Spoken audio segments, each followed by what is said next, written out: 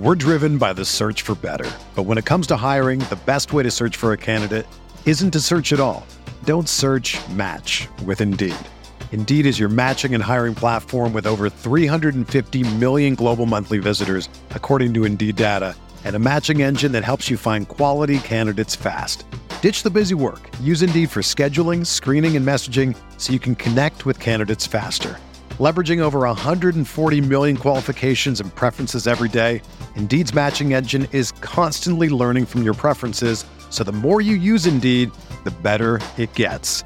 Join more than 3.5 million businesses worldwide that use Indeed to hire great talent fast. And listeners of this show will get a $75 sponsored job credit to get your jobs more visibility at Indeed.com/Blue Wire. Just go to Indeed.com/Blue Wire right now and support our show by saying that you heard about Indeed on this podcast. That's Indeed.com/Blue Wire. Terms and conditions apply. Need to hire? You need Indeed.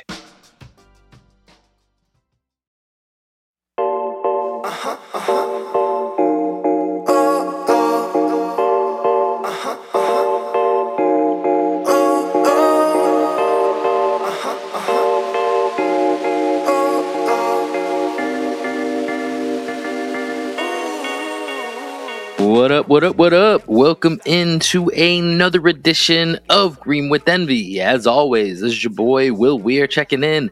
How you doing? How you living? Tonight, I'm riding solo here. Opening monologue, just going off the dome from your boy here after the Celtics preseason game number 3. Celtics 112, Sixers 101. Just to set the scene for the rest of this podcast here, you got just me hanging out with your boy Will Weir, one-on-one here at the top of the podcast. Second half of the podcast, really excited for this. Myself, the coach, Greg Manakis, he joins me. We actually had a sit-down interview with former Celtic Marquis Daniels. Comes back, talks about being an undrafted rookie, what that was like on those Mavericks teams that had Dirk Nowitzki, old friend Antoine Walker. We talk about the 2010 finals. We talk a lot about mentality that it takes in training camp, which we're going to get into with some of these back-end cuts here in the next week or so. And it's a really fascinating conversation with Marquis Daniels. So make sure that you hang around for that. But of course, to get us started, let's get into what we always do here when we have a game the same night that we record. So let's jump in and let's hit the morning box score. Morning box score for today: Boston Celtics 112, the Philadelphia 76ers 101. This was the Celtics' third preseason game, now 2-1 on the preseason. 2 more games to go. They have basically a week off, won't play again until next Tuesday night against the Knicks. Then there's one more game against the Hornets before we tip it all off against the Knicks the following week. So just a few more preseason games to go. Kind of a weird schedule here with this long break in between, but will be nice to kind of reset for the players, reset for the fans, and we'll keep moving along here. So Celtics 2-1 on the preseason. Let's head over to the Philadelphia 76ers for tonight. Tyrese Maxey, 7 of 17 from the field. He had 17 points to go along with 3 rebounds and 3 assists. Kelly Oubre, 6 of 8 from the field, 18 points, 3 rebounds. I think this is a signing that went a little bit overshadowed just with how late in the offseason it was. Clearly a bargain deal for the Sixers. Kelly Oubre trying to build back up some of that value, but this is a guy that can play.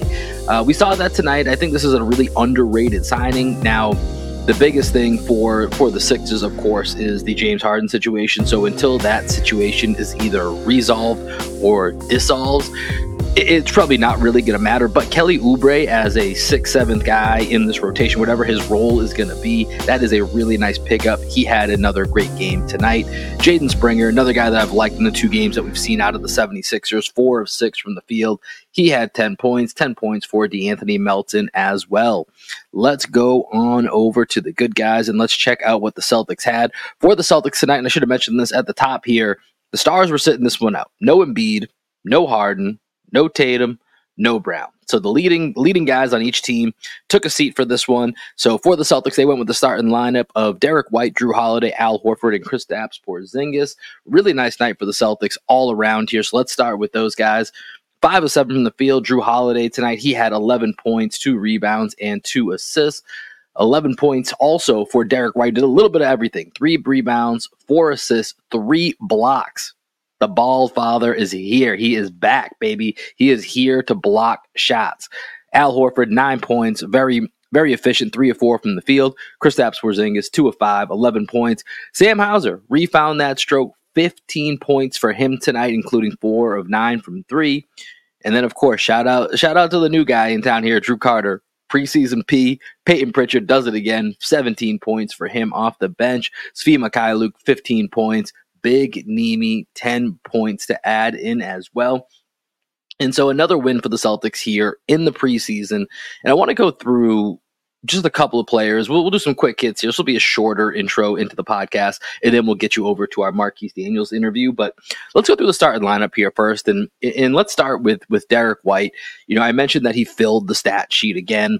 I hit up my florist, sent him a text today, said, get ready. I'm pretty sure we're going to be giving Derek White some more flowers this year. We're going to hold off. It's the preseason. We got to pace ourselves here. We can't just be dishing out bouquets left and right. We got to wait and do it at the appropriate times. But tonight, I think, was a really good example of the little things that Derek White is going to continue to be doing. And it's really interesting when you think about it, because we spent all offseason, obviously after the Kristaps Porzingis move and Marcus Smart is moved out of town, and it's kind of, let's give the keys to Derek White. And now that's been rearranged a bit with Drew Holiday in, and there was all this talk of this expanded role for Derek White, these responsibilities, which I think he would have been able to handle. But now he still has a lot of responsibility, which is in a very different way, especially when you add in the Drew Holiday factor. But you look at a game like tonight, and he was able to just do all the little things, make the extra passes like he's known for, be able to crash the offensive glass, kind of cause havoc on the back end, because there's so much attention, even in just this game, to Drew Holiday, to Kristaps, to Al Horford, who are all spacing the floor along with Sam Hauser. Throw Peyton Pritchard in there. And so, all the small things that Derek White was able to do, they really add up. And so you see that he ends up with these 11 points. He gets a lot of open threes, which is something that could be a concern. I don't think it would be a crazy concern when you look at his career shooting, that last year at that 38% clip, that it could come back down a little bit. That's not crazy. But if he's going to get the type of open threes that he got tonight, there's a good chance that 38% stays level. Maybe it's right around 37, 38, 39%. And if that's the case, that is really big trouble for the rest of the NBA. Something that they got to look at for the Celtics team is that Derek White maybe comes back to earth. But with all the spacing, with all the offensive firepower, Derek White is going to continue to get good looks.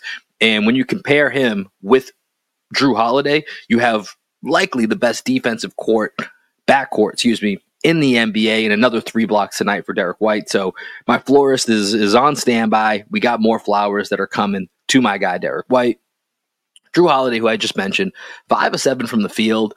It's been an afterthought since trading for Drew Holiday, but this guy can score, right? This guy averaged just under 20 points per game last year. When needed, this guy can go get you a bucket, whether it's in the lane. He's a solid 3-point shooter. Same as Derek White, going to be somewhere in that high 30s, a little bit more proven track record, at least regular season-wise. We've seen that fall off in the postseason, but that's kind of the added workload to that as well. So it's kind of a give and take. But with Drew Holiday, that's something that we have to remember, is this guy can go get you buckets. This guy's going to have a bunch of games where he scores 20, 25 points, probably a couple 30-point nights mixed in.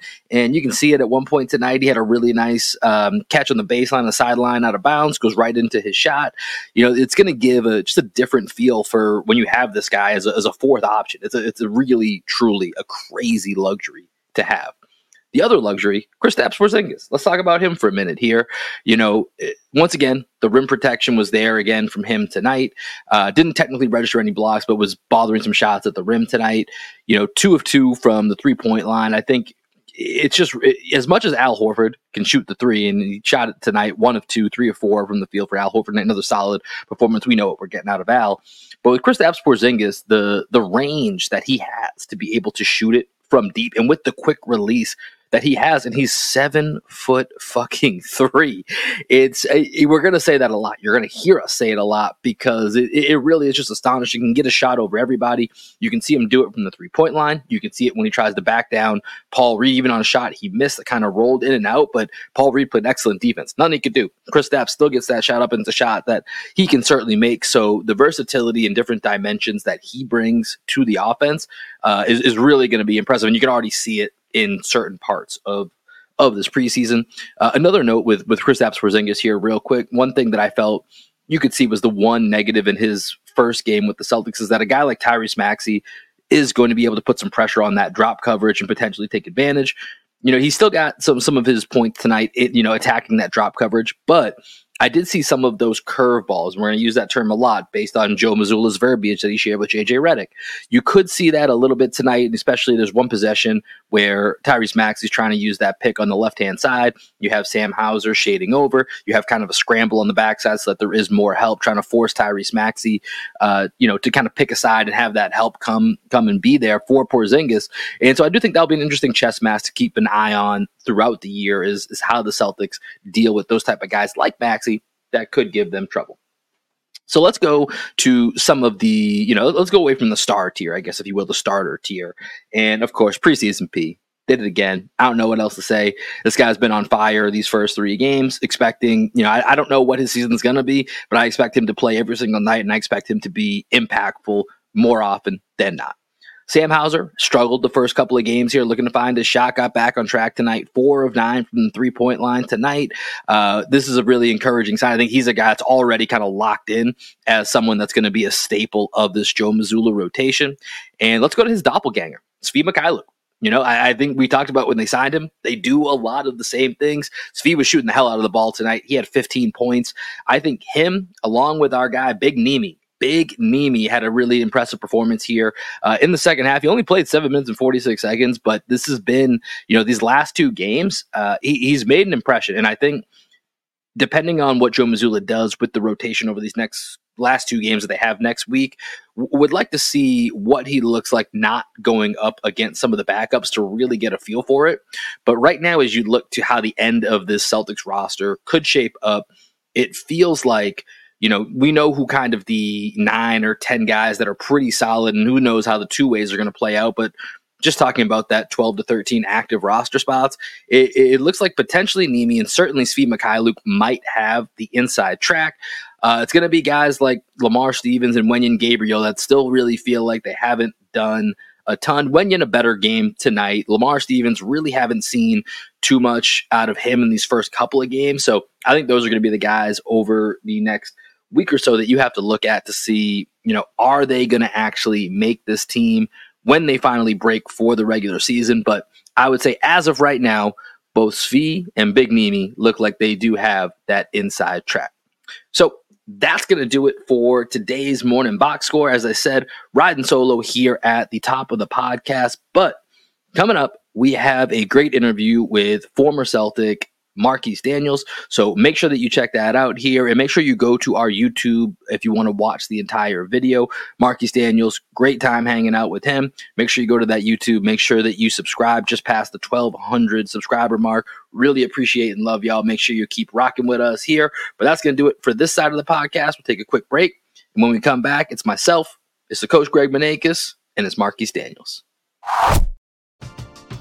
We're driven by the search for better. But when it comes to hiring, the best way to search for a candidate isn't to search at all.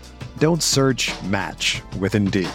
Indeed is your matching and hiring platform with over 350 million global monthly visitors, according to Indeed data, and a matching engine that helps you find quality candidates fast. Ditch the busy work. Use Indeed for scheduling, screening, and messaging so you can connect with candidates faster. Leveraging over 140 million qualifications and preferences every day, Indeed's matching engine is constantly learning from your preferences, so the more you use Indeed, the better it gets. Join more than 3.5 million businesses worldwide that use Indeed to hire great talent fast. And listeners of this show will get a $75 sponsored job credit to get your jobs more visibility at Indeed.com/Blue Wire. Just go to Indeed.com/Blue Wire right now and support our show by saying that you heard about Indeed on this podcast. That's Indeed.com/Blue Wire. Terms and conditions apply. Need to hire? You need Indeed. Hey, it's Kaylee Cuoco for Priceline. Ready to go to your happy place for a happy price? Well, why didn't you say so? Just download the Priceline app right now and save up to 60% on hotels. So whether it's Cousin Kevin's Kazoo Concert in Kansas City, go Kevin, or Becky's Bachelorette Bash in Bermuda, you never have to miss a trip ever again. So download the Priceline app today. Your savings are waiting. Go to your happy place for a happy price. Go to your happy price, Priceline. All right. Joining us today for the first time here on the Green with MB podcast, we have 10-year NBA veteran, former Boston Celtic, and the current Auburn Director of Player Development. Top of the morning to Marquis Daniels. How you doing, man? I'm good, man. I'm blessed. How about yourself?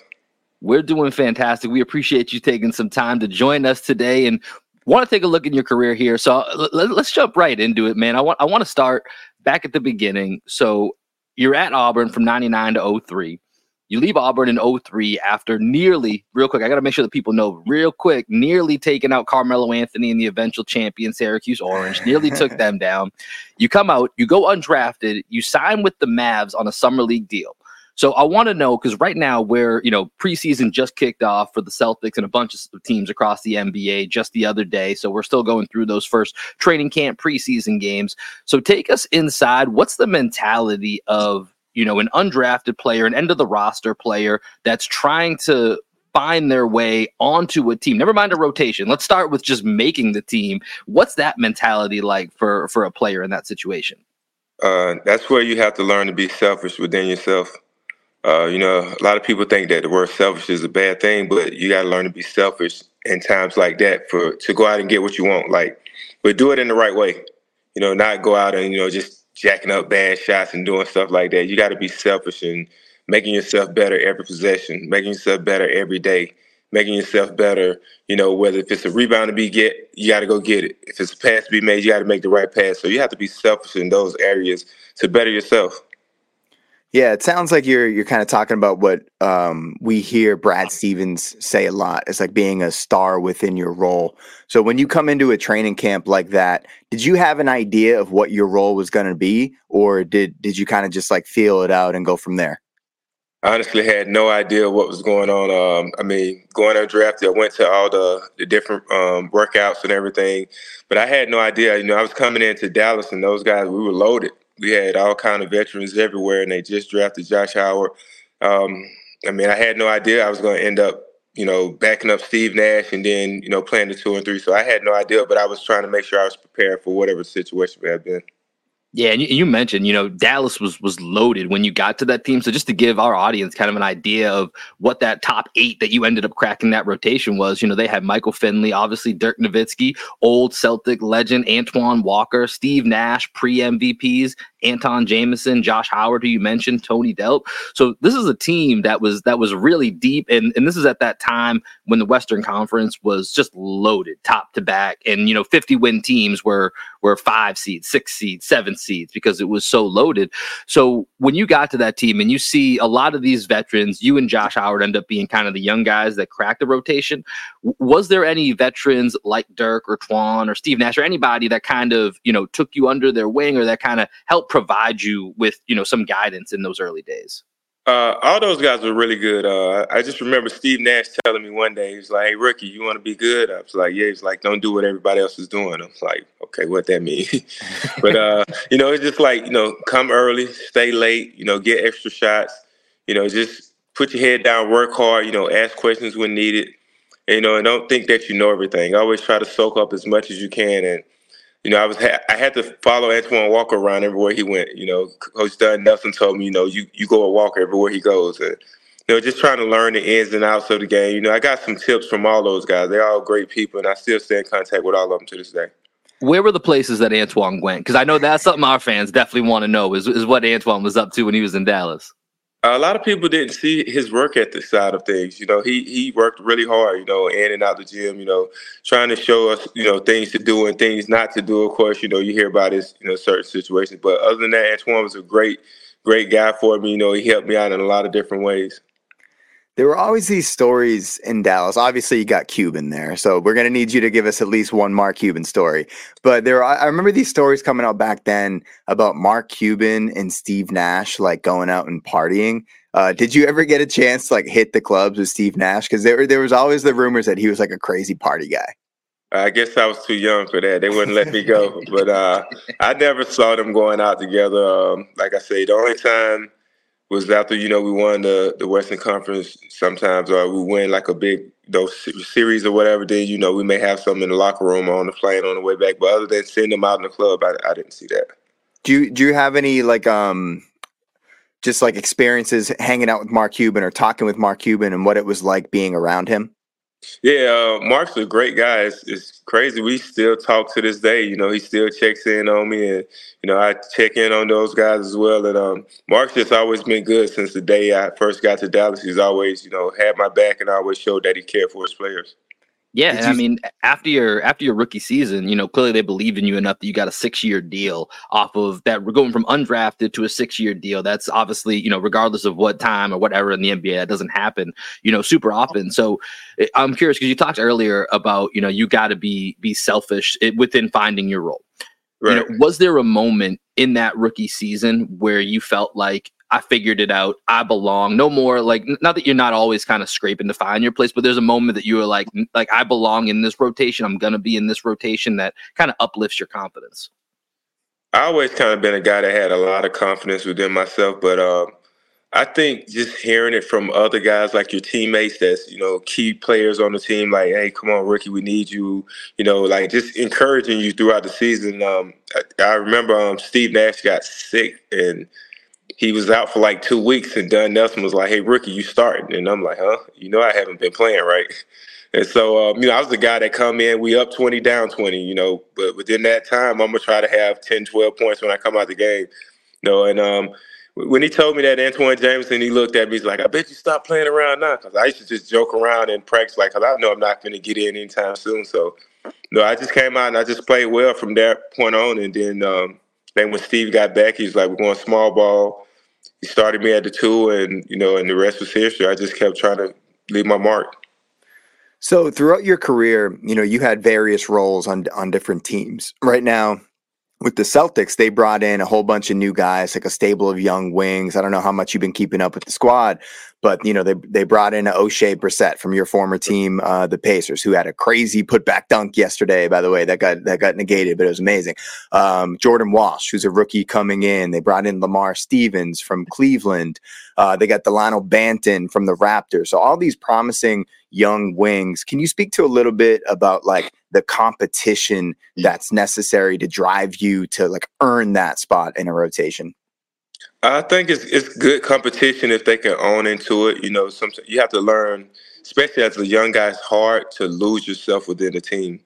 Go out there and just do the things that need to be done. This is part of, like I was speaking on earlier, about being selfish within the team to make yourself better, but also make the team better at the same time. And it'll only help you in the long run, because right now you're young, you're ambitious, you're feeling like, man, I should be playing, I should be doing this, but you got to understand and learn the roles. Like you said, I played many roles. There was some roles where I had to score, some roles where I had to just play defense. So if you want to be on that court, you got to find your niche and you got to be great at whatever it is that you do. So being at Auburn, just because I know Greg mentioned Jordan Walsh, he was an SEC guy last year. Did you have any inside look or scouting report on Jordan Walsh that you remember from last season? He can stretch the floor, really good shooter, can guard multiple positions. Got a great motor. I can tell his drive for the game is really there, and I think he's a sponge. He seems to learn. Like every time we played him, he seems to have gotten better. So I think he's going to be a great addition to you guys. Just coming in, he can shoot the ball once he gets it going. I think he's going to be a lot great player than what a lot of people think. Now, I'm big on like hyperbole, and like the first time I see someone, first impression of someone, I just like to compare them to somebody else. For example, the first time I ever saw Scotty Barnes play, I was like, oh, that's year 2 Giannis Antetokounmpo. Like literally after 2 minutes of watching him play basketball. So with Jordan Walsh, when I see him play and the way he moves, he reminds me, maybe not like the basketball IQ, because I think that's kind of slept on with this player, but he reminds me a lot of Andre Iguodala and just like his spindliness on the court. Is there anybody when you watch him play that he reminds you of? That's a great question. I don't know if he's as athletic as Andre Iguodala. Iguodala True. was, Yeah, that was a slam dunk champion, right? he was a crazy athlete. I think, man, he's a little more athletic than Charlie Villanueva, I think. Can really stretch the floor, can play in the post if needed. I think he probably defends better than Villanueva. And I think that's something that people don't really see the side of him of being a good defender. And I think he has a great chance of being a really good defender with his length and using his skill set and his quickness. He's a lot quicker than what people think. Yeah. So going back to your career here for a minute, I want to skip ahead in some time here to when you joined the Celtics in 2009. So when you joined the Celtics, their 08 Celtics win the championship. 09 Celtics are, in I think in a lot of Celtics fans' opinions and a lot of media opinion, that second year of the Big Three might have been the best version of it before KG hurts his knee in Utah, and then they end up losing in the second round to an Orlando Magic team that just gets scorching hot. Game 7 sets all types of records at the time for 3-point shooting. So you're brought in that next year to be support to that Big Three. They need other ball handling, they need another guy on the wing. So you're coming into a team that has started to build some pretty intense chemistry with their main rotation players. What's it like for you coming into a situation that already has a team that's fully ingrained, but now you're a more established veteran? You're not just, trying to find your spot. You're being brought in for a specific reason. What was it like, if you remember, initially meeting, that core group of players with that Celtics team? They welcomed me easily coming in. They just told me just be myself. Just come in and, just be who you are. Handle the ball, look to get guys open, defend. And they made it really easy. The transition wasn't hard at all. Those guys, being a veteran, you know how to carry yourself. You know how to move around the locker room. And, playing with guys like, Paul, Ray, Rondo, Tony Allen, those guys, they knew how to carry themselves. So it was easy for me to just fit in, just being around real authentic guys that didn't persuade to be anything that they weren't. So it made it really easy for me. Yeah, and we talked a little bit about like playing roles and competition.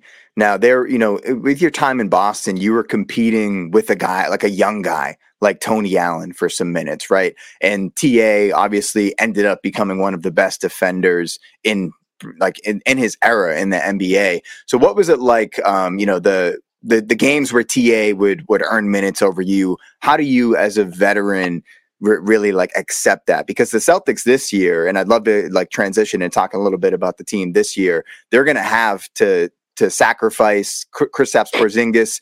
He might lose some end of game minutes to Al Horford. Derek White might lose some minutes to Drew Holiday. Drew Holiday came off the bench last night for the Celtics in the first preseason game. So what is it like as a veteran having to sacrifice to a young guy like a Tony Allen?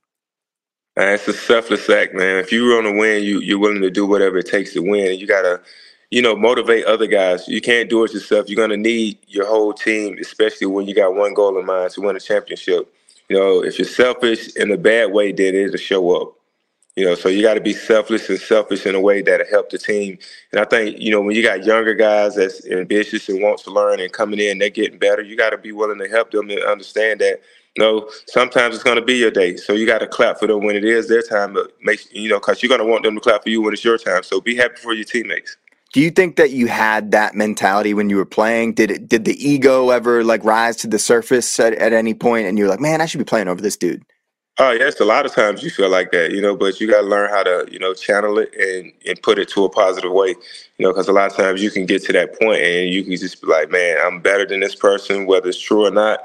You can't allow that to show because it affects your game when you get out on the court. You're pressing to do things that you normally wouldn't do, or, just trying to prove your way and just show people that you can do certain things instead of just being yourself, and it ends up making you look like, like you can't play or you shouldn't be out there instead of just being who you are. Yeah, it's tough to have that like old head wisdom when you're a young kid, right? Yeah, no doubt. No doubt. It was like I was a basketball coach for like 10 years. I was working. We lived down here in Austin, Texas, so I was a varsity basketball coach down here. And there would always be guys in the community that would come in, like the old heads from the community that would just like walk into the gym, and I was trying to like put our players on some game, and they'd be like, "Get out of here, man! Like you're like 50 years old. What are you talking about?" But it's so funny how like as players, I played basketball myself. it's really hard to silence the ego as a young person. So I appreciate your perspective on that, because it's so easy to say like, oh yeah, you should do this, but when you're in it, like, and you're trying to grind for every single minute, it's got to be really hard. Yeah, it's very hard. It's very difficult. I'm not gonna sit here and make it seem like it's something easy to do, because it's not. Especially when you got a lot of talent and you feel like you should be out here playing. You want to help the team, but you always feel like you're getting overlooked every time. It's like, man, I just got to go out here and show that I can do it. So now you're putting extra pressure to make every shot. Make every right pass, make every right decision. And, one mistake could lead to another one. And once you make one mistake, you worried about that last mistake. Then some reason that ball finds you again. And now you're making another mistake. And so you just got to learn to have a short memory and just get to the next play as often as you can. And especially when you're on a deep team and a contending team, and every possession is kind of analyzed to that, oh, that could have been the mistake that loses us this quarter, this game. And, I look especially at that, 2010 Celtics team that you were on that went to Game 7 of the NBA Finals. And you kind of look through, other than, those top four for your team at that time, there was kind of a mix and match that was going on as to, who was getting minutes depending on the game, the situation. Right. So what was that like, especially within those finals against the Lakers, where it goes 7 games? That's an all-time series, an unfortunate series for, yourself, Celtics fans like us that we have. But what's it like as a player in a moment like that? Man, again, you just have to stay right and ready, man. Just stay right and ready. Just trying to keep yourself together. When you may not be playing, you got to stay in shape as much as you can. Make sure your shot is okay. Make sure you're paying attention to the details and just staying engaged within the game. There's a lot of things you could be doing off the court to help your teammates that's on the court. I used to talk to KG all the time. He come out the game and, look at this, look at that. And it was crazy. He was like, man, talk to me. Let me know what's going on out here. And, coming from a veteran, a Hall of Famer like that, just asking me, hey, man, what you see? And so it keeps you engaged. It keeps you engaged in the game. And a lot of times you could be selfish to the point like, man, I ain't playing. I ain't worrying about this. But you got to stay within the game, because you never know. Your number might get called. You're an injury away or anything away from being in that moment to getting your chance. And you got to make sure that you're ready. You got any stories about KG's leadership? Like I said, you feel free to share whatever you want. You can say what you want here. Man, not to say, but all 3 of those guys, from KG, Ray, Paul, and Rondo, all 4, those guys are selfless leaders. No matter what it is that you may need, if you need to borrow that car, you need to come to the house to eat, whatever, anything, they were all great teammates. And a lot of people don't see that side of them. They see the side of being on the other side, being, his opposition. But when you're his teammate, he's the best teammate ever. I remember before I came to Indiana, me, him, and Paul, we kind of get into a little skirmish under the basket, talking, just a little chit chat. So the next year I get traded there, and I'm like, oh man, I got beef with these dudes. What's going to happen when I get in the locker room? So I get in the locker room, and they was like, what's up, man? They welcome me, and it was just like nothing happened. I'm like, oh, man, I thought we had a problem, but it ain't. It was great, man. Just getting over there, being around those guys, man, just great energy. Just seeing how hard these guys work, that was something that I learned when I got over there. I was like, you think you work hard until you see, the Ray Allens, the Paul Pierce, the Kevin Garnett, the Rondos. We get to, I think it was training camp, where everybody come over later on the bus, whatever. And these guys have been over here. They in a full sweat. I'm like, man, what time y'all got here? Thinking that you working hard till you see that. Now it's like, okay, I got to go to another level. And you don't want to let those guys down when you get on the court, because they're working so hard and they ain't got time for you to be over here, want to hang out and lollygag when you do get in the game. So you got to make sure that you're ready for whatever it is. You got to match their intensity, regardless of whether you come to the expectations, but you got to go out there and play hard. So you mentioned Paul and his leadership. Quick tangent with Paul. He was all over the internet over the past year or so.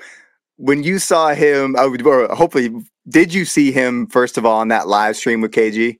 Yeah. That's funny. That's good. I'm glad they got something going together. They're hilarious. Yeah. So what do you make of Paul and just his post-playing career right now? Because it seems like he's trying to get back into it. He's giving back to the current team. He spent the summer with Jason Tatum. He's been showing up around training camp. What are your thoughts on being an NBA player, transitioning out of playing, right? And how you like find yourself as a human being after that, and just like general thoughts on Paul Pierce with the current Celtics. I think it's great. It's great for Tatum. It's great for Jaylen Brown, all those younger guys that's playing at that position. Paul's pretty much seen everything that's came his way, and learning how to deal with certain situations. The best experience is dealing with it yourself, and also talking to somebody and willing to learn from them. Paul is going to be great for those guys if he continues to come around and continue to give them little pieces of the game that, maybe you should saw this or did that.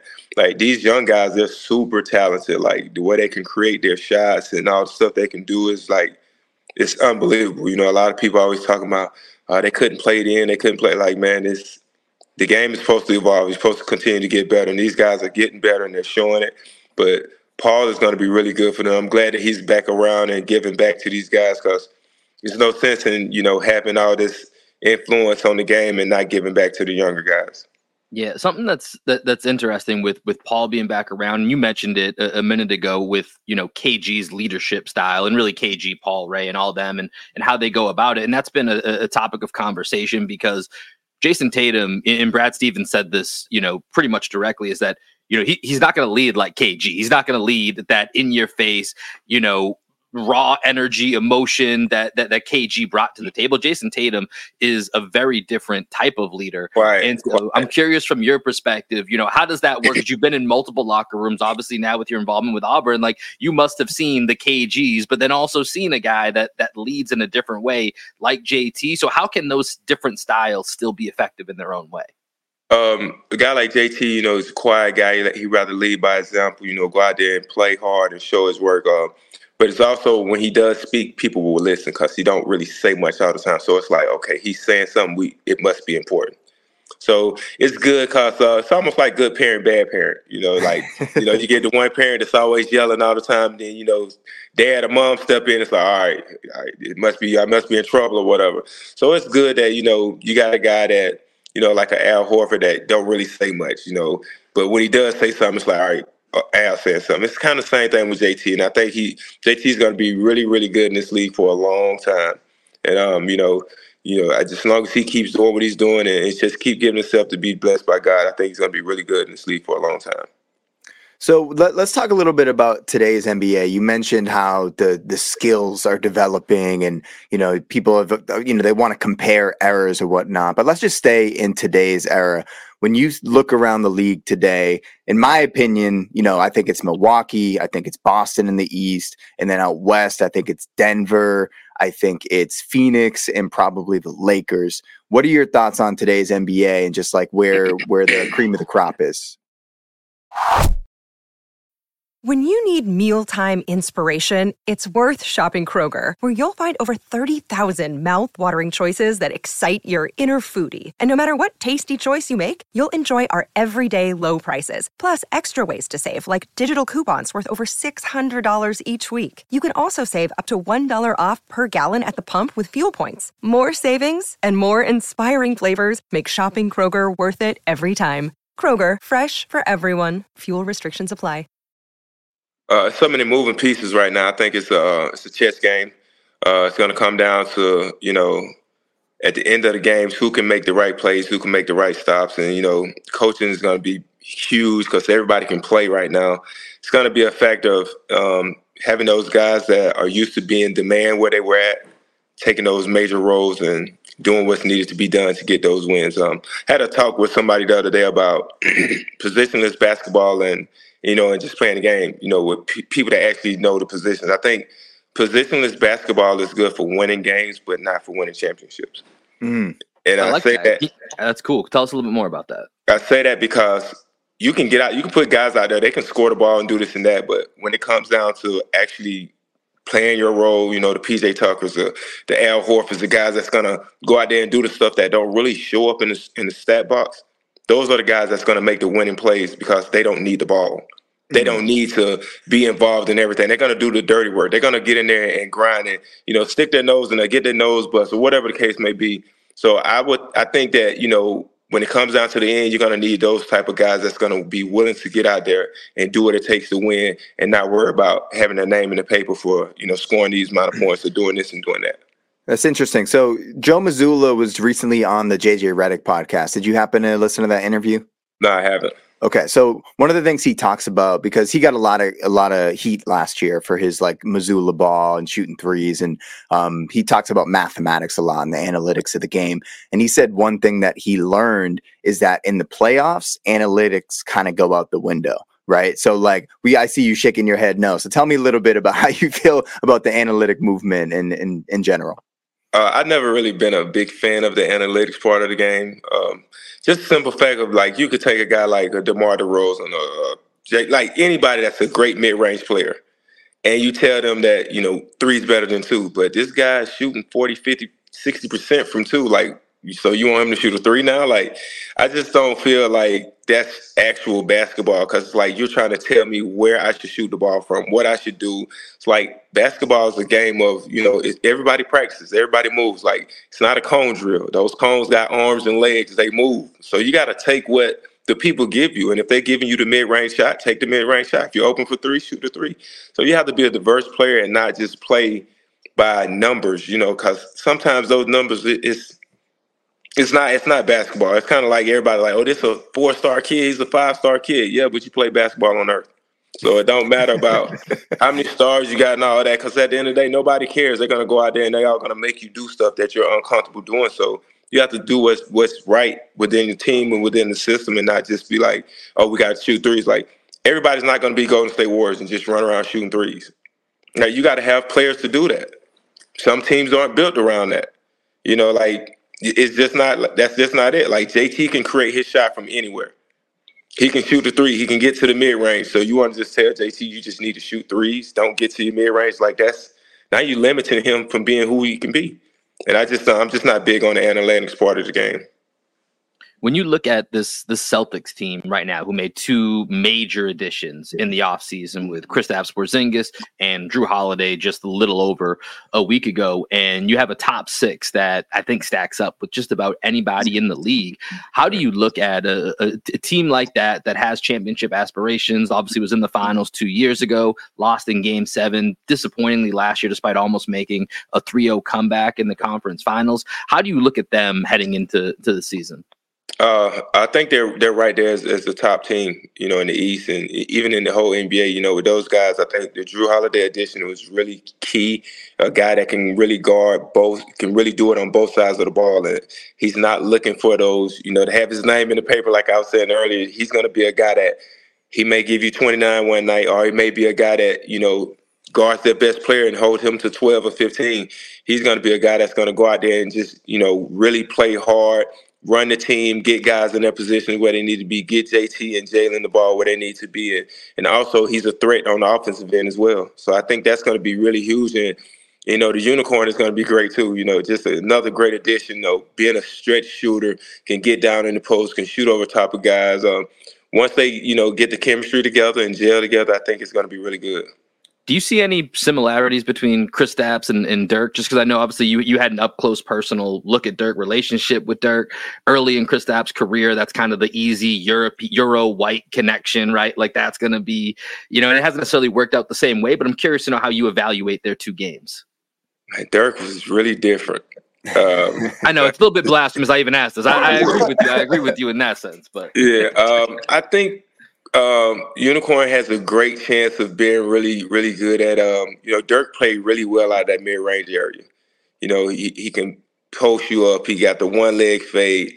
You know, he was a lot stronger than what people thought he was, you know, just being able to, you know, use his body and fade over the top of you. And he also played well out of the pick and roll situation. You know, he knew how to read those angles, knew how to read to pick and pop, get to his shots, and shot was so dangerous. Even his pump fake, one dribble fade, like that was hard to guard at 7 foot. Like, you know, just being able to move around the perimeter as well as he did. I think Kristaps has a great chance of doing that. I think he's going in the right direction with it. Long as he keeps working and keep getting better at it, and, you know, God forbid he can stay away from being the injury bug, I think he has a great, great, great future ahead of him. Yeah, Marquis, I know that we got to get you out of here, Will. Did you want to move him into the fast break? Yeah, so let's go ahead and do this. So, Marquis, what we always do with our guests that join us here, we got a quick game that we want to play with you here. So basically, what we're going to do is run you through 60 seconds of questions. Greg and I are going to go back and forth here, and yes, no, this or that, rank this, give us one thing, and then I'm going to chop it up into a video, and it's going to live on the internet, and we'll tag all your friends. Does that sound like an okay idea? All right, let's do it.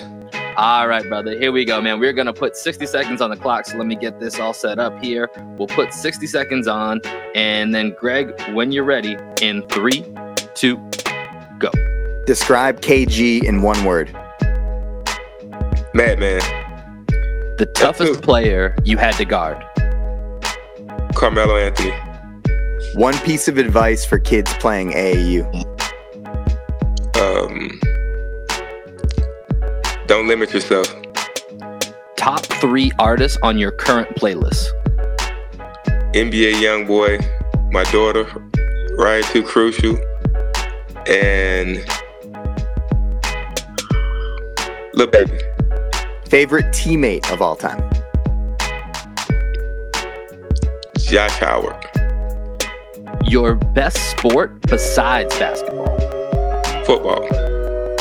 Favorite basketball memory. Going undrafted. The best coach you ever had. Don Nelson. Last one, Greg. I got nothing, Will. That's it. Marquis, you were so good at doing the fast break. Got through all of our questions. That's great. Usually we run out of time. Usually we have a whole list of questions that we never get to, but you knew the drill. You hit them correctly. So we appreciate you for stopping by, Marquis. This has been really fun chopping it up with you. I hope that we can bring you back on at some point. And, obviously with this upcoming season here with you and Auburn, we wish you guys the best of luck. Thanks, and same to you guys out there. All right, man. Well, I appreciate it, Greg. Any final thoughts here, and then let us know what we're going to hear on the way out. You're going to hear some music from my band down here in Austin, Texas. Maybe you could add this to your playlist, Marquis. This is Black Sheep Optimist, Get This High. Peace, everybody. Peace, y'all. Every time I get this high, I lose my mind. It don't take much no more until I hit the floor. Every time I get this high, it's you I find. It don't take much no more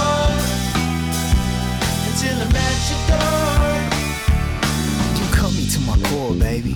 What can I say? You got me on the floor, you know I came to play. I know I shouldn't, but you seem to take my pain away. And every time I score, Jason Tatum fade away. I close my eyes and I'm floating.